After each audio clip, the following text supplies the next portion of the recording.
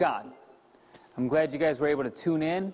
If you like FCC, click like and subscribe. Follow us on Facebook.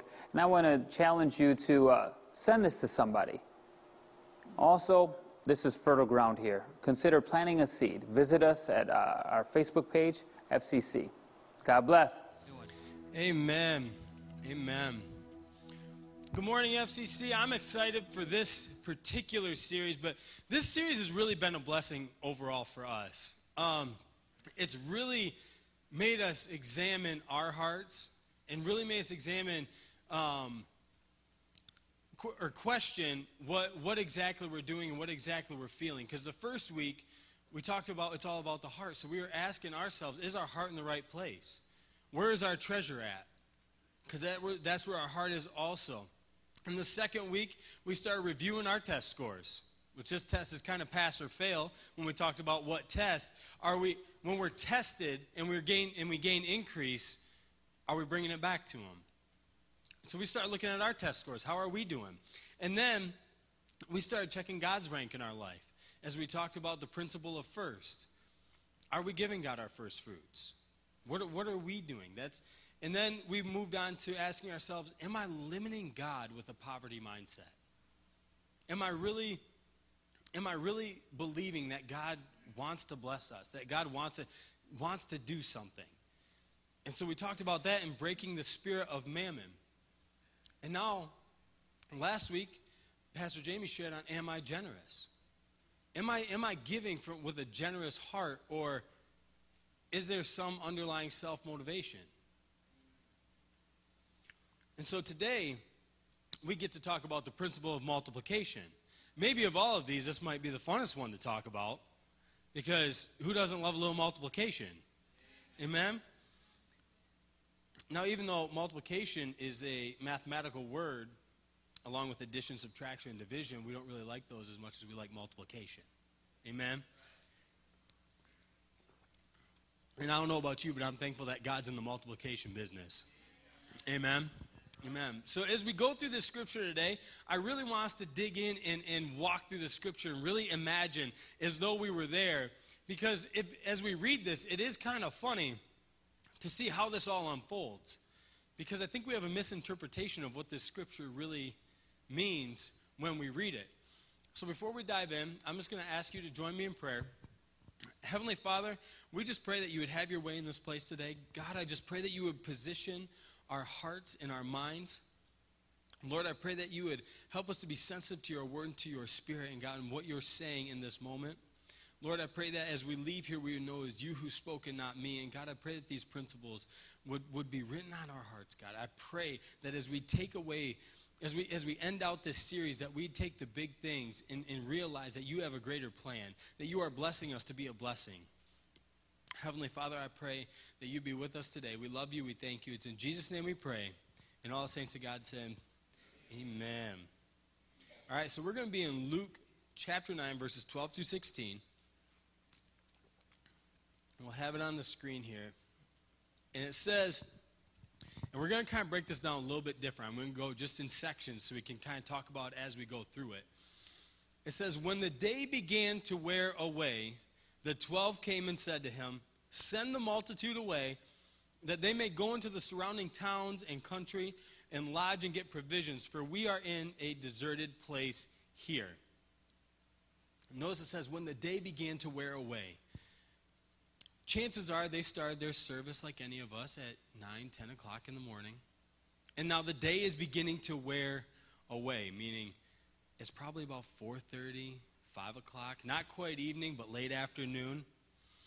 And Jesus has been preaching this whole time. How many of you would stick around that long if Pastor was preaching that long? I see one hand. Lord bless you. And so he's here preaching all day. Imagine if this is fall, you already missed the 1 o'clock game. The 4:30 game is about to kick off, and you're probably going to be lucky to make the late game at 8:30. At the rate that it's going, you'll be lucky to make it home by then. And so as Jesus is preaching, the 12 kind of make a huddle, and they say, man, he's been preaching a long time. Who selected him? Of course, they're going to look at Judas and say, well, you're the cheap one. You didn't want to pay anybody, so you got this guy who did it for free, and now he's here preaching for 12 hours. So they're in their little committee, right? And they send somebody up to say, you know what, we got to figure out how to kind of wrap this up. We've been here a long time, right? It's getting late. We ain't ate all day. What are we going to do with all these people? Because it said 5,000 men. But 5,000 men was their way to count families. So if you add women and children and take into consideration that there's probably 4 to 5 children per family, let's just say 2 to be conservative, that's a conservative 20,000 people who are standing here listening to this sermon all day long, right? So it says, as the day began, or when the day began to wear away, the 12 came to him and said, meaning Jesus didn't take a break. Jesus is up there teaching, and they're like, all right, so go catch him real quick. So can you imagine someone up here giving a word and someone comes up and they're like, hey, you know, this is really good. This is a blessing to us. We've been getting a lot out of this, man. I'm sure it's blessing them as well. But Jesus, I don't know if you realize this, but we've been here a long time. And we think, you know what, probably the people are getting hungry and kind of tired. So we thought maybe if we just, you know, brought it down and then we could send them so that they could go get some food and find some rest for the night. And Jesus says, oh, the people. Yeah, you know, the people are tired and they're hungry and it's getting late. And so he says, that in verse 13, Jesus then says, okay, you give them something to eat then. Now you're looking at 20,000 people, and you were just told that you got to feed them. So can you imagine this disciple walks back to the committee, and they're like, so is he going to pray the benediction? Well, we got to feed them. What? We don't have anything. And all of a sudden, this little boy goes running by with 5 loaves and 2 fish. Like, hey, I just seen that kid. Go grab him real quick. So they bring him in. They got 5 loaves and 2 fish, and they're digging in their pockets. And I imagine they got some change and probably a paper clip and whatever else random you find in your pockets. I said, well, this is all we got. This ain't going to feed that many. But Jesus said, you feed them. Because we either got to come up with some food or we got to come up with some resources now. Well, that's it. This is all we have. Just go tell Jesus this is all we got. He's bound to let the service out because this is all we have. So they tell Jesus, the disciple comes back up to Jesus and says, oh, Jesus, hey, one more time. You see, all we have is 5 loaves and 2 fish. And I don't think that's enough to feed 20,000 people here. So we just thought maybe you'd want to let them go before. I know the market didn't get hit super hard today. There should be plenty of food there. You know, maybe we could just let them go and indulge there. And Jesus says, oh, okay. The second half of verse 13 says, they said, we have no more than 5 loaves and 2 fish unless we go buy food for all these people, for there were 5,000 men. And so, as we skip down to the second part of that, he then says to his disciples, go set them in groups of 50. So basically, your 5 loaves and 2 fish, that'll work. Just go set them down in groups of 50, and we'll take care of this. You ever been in an awkward situation where you got to produce and you don't really got enough to produce? Like now we got to feed these 5,000 people. We're sitting them down like we're about to feed them a plate of dinner, but we don't really have any more resources to go into this plate of dinner. So as they sit down, they get them in the groups of 50. I can just imagine how awkward it would feel standing there like, man, wait till they find out the truth that they ain't about to eat much at all. Because I don't know if you've ever seen a loaf of bread split 1,000 ways, but I never have, but I can imagine it's pretty small. 1 loaf split 1,000 times isn't going to be very big. And so, the scripture says, Jesus took what they had and he blessed it. Father, bless it. And he broke it, and he gave it to him. Now you stand there with a half loaf of bread and look at all the people you got to feed with a half loaf of bread. That gets kind of awkward. Now I got to come around to you with a half loaf of bread, and I'm supposed to feed you, but this is all that I have. This is it. See, right here is usually where we misinterpret how the blessing happens. And this is the part I really need you to get. We misinterpret how the blessing happens. When Jesus broke it, he gave it back to him. He gave it back to the disciples. That's not when it multiplied. We often think Jesus broke it, blessed it, all of a sudden there's all this food all around. They just started passing it out like hotcakes. That's not how it works. He blessed it, he broke it, he gave it back to them. Then, as they began passing it out, and people were taking a piece off, in my mind, what I imagine is that loaf of bread stayed the same size. That half loaf of bread that people are grabbing a fistful of stayed the same size as they continued walking around. See, the miracle didn't happen in Jesus' hands. It happened in the disciples' hands. When you start looking at the resources you have, and we've talked about how to get our finances blessed, right? We bring our first 10%, our tithe, back to Jesus, and then he blesses our 90. When we have the 90, it doesn't get blessed before we disperse it. Does that make sense? Because we often talk about 90 with God's blessing is better than 100 cursed. And it doesn't make sense because 90 is less than 100. But when it's blessed, it's in the distribution that the multiplication happens. It's in the distribution of what's blessed that the multiplication happens. I think it's completely 100% planned and beautiful that Jesus said, go and make disciples of all nations. Because the multiplication happened in the disciples' hands. Jesus.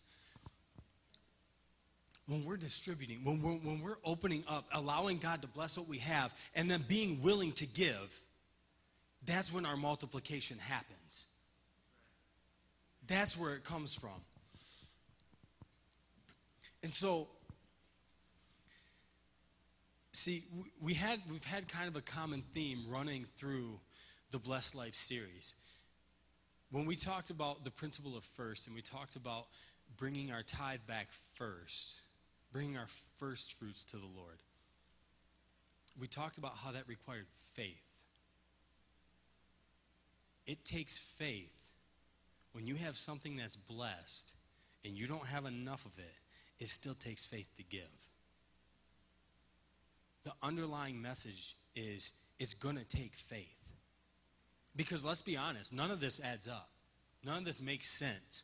And I'm grateful that it doesn't make sense because, to be honest with you, if it made sense to me, I'd probably be pridefully worshiping myself. But I'm glad that I serve a God whose thoughts are higher than my thoughts, whose ways are higher than my ways. And the fact that I can understand him makes me know that he is the Almighty. That he's going to take care of that. He's the great multiplier, the great physician, the great provider. He's the great I am. Now I'm the great I am because I don't even understand his ways.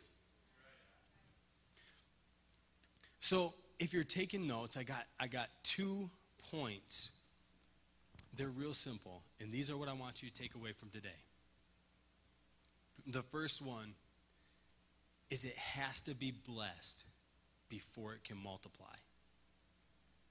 It has to be blessed before it can multiply. If they would have started distributing the 5 loaves and 2 fish before it was blessed, it would not have multiplied. It would not have multiplied. It has to be blessed before it can multiply.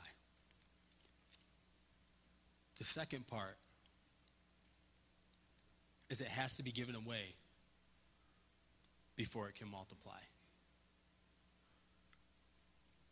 When we walk through trusting God in our finances, or trusting God in our time, and we say, you know what, I'm gonna give my first fruits to you. Maybe it's spending time with him in the morning. Can I tell you that if you read the Bible, God made the sun stand still? God can bless your time and stretch your day. I understand. Well, but there's only 24 hours in a day. If I sleep for 8 of them, if I work for 8 of them, that's already 16. Now I only have 8 hours. Spend 2 hours getting ready in the morning. I have 6. I spend an hour winding down at night. I have 5. I spend 3 hours with my daughter when I get home, and 2 hours with my wife between making dinner, cleaning up, and then my day's already taken up. But can I tell you, even in our time, when we give God the first fruits of our time and say, you know what, God, you're a priority to me. I'm going to make time for you. That the rest of that will still happen. The rest of that will still go on. You'll still find out that you have enough time. Now your time's blessed. How many of you could use more time? I could. Hallelujah. Same principle with our finances. It's the same principle with our finances. When we give him our first fruits, the other 90, I know it doesn't make sense. And when you add it up on paper, when I add up my bills and what I have remaining, the budget may not balance. You may owe more than you have in there. But can I tell you, if he's going to multiply something, it's going to be that when it's blessed? Because let's be honest, you could have the 100 cursed and your bills could still be higher than your pay. But 90 blessed will always stretch farther than 100 cursed. It takes faith. Any of this is going to be a faith step. And it's not going to make sense.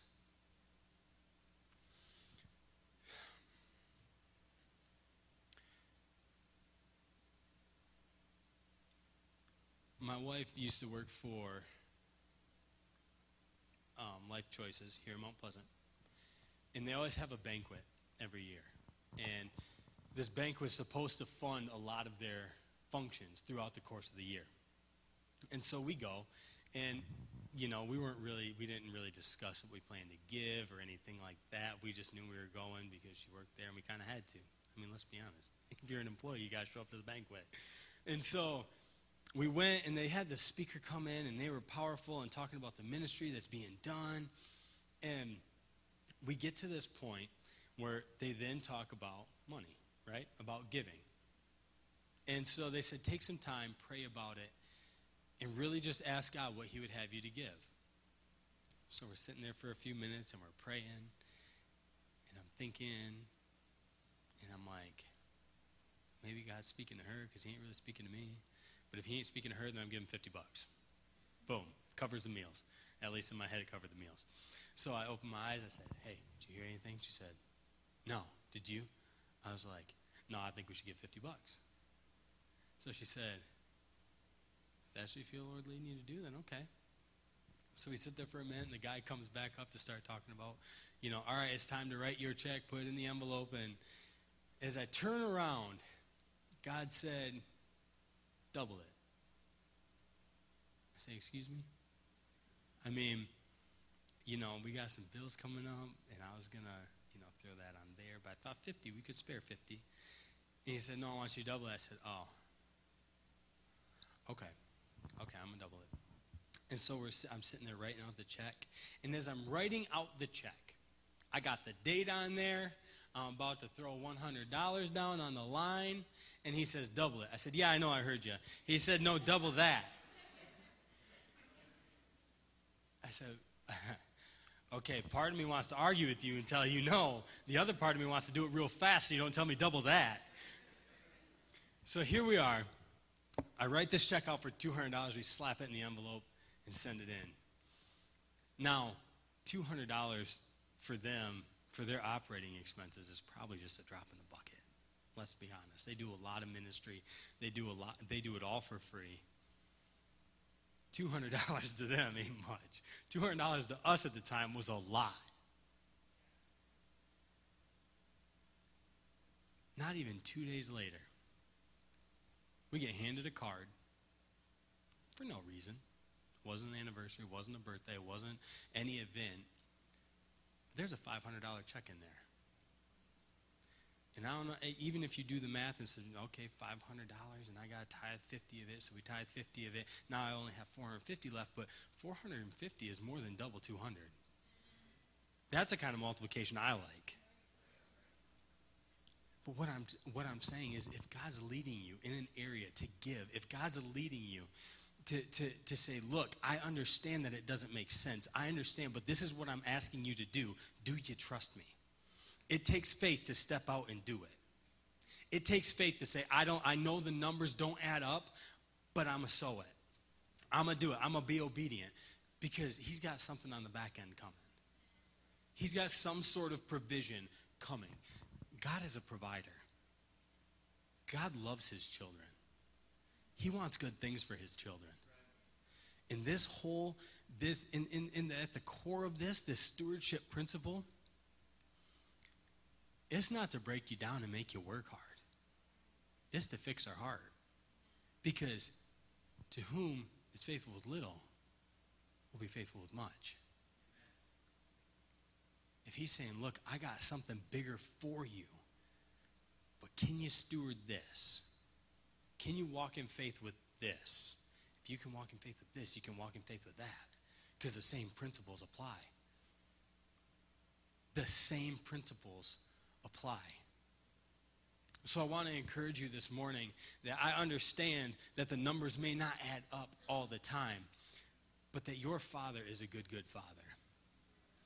That your Father is in the multiplication business. There's one story that I had heard that I really feel led to share because it shows going to nothing. There's a gentleman who had many investment accounts, a retirement account, was very wealthy. Very wealthy. And God says, do you trust me? He said, yeah, sure, of course I trust you, God. He said, okay, then give me everything. He said, so like everything in the checking or everything in the savings?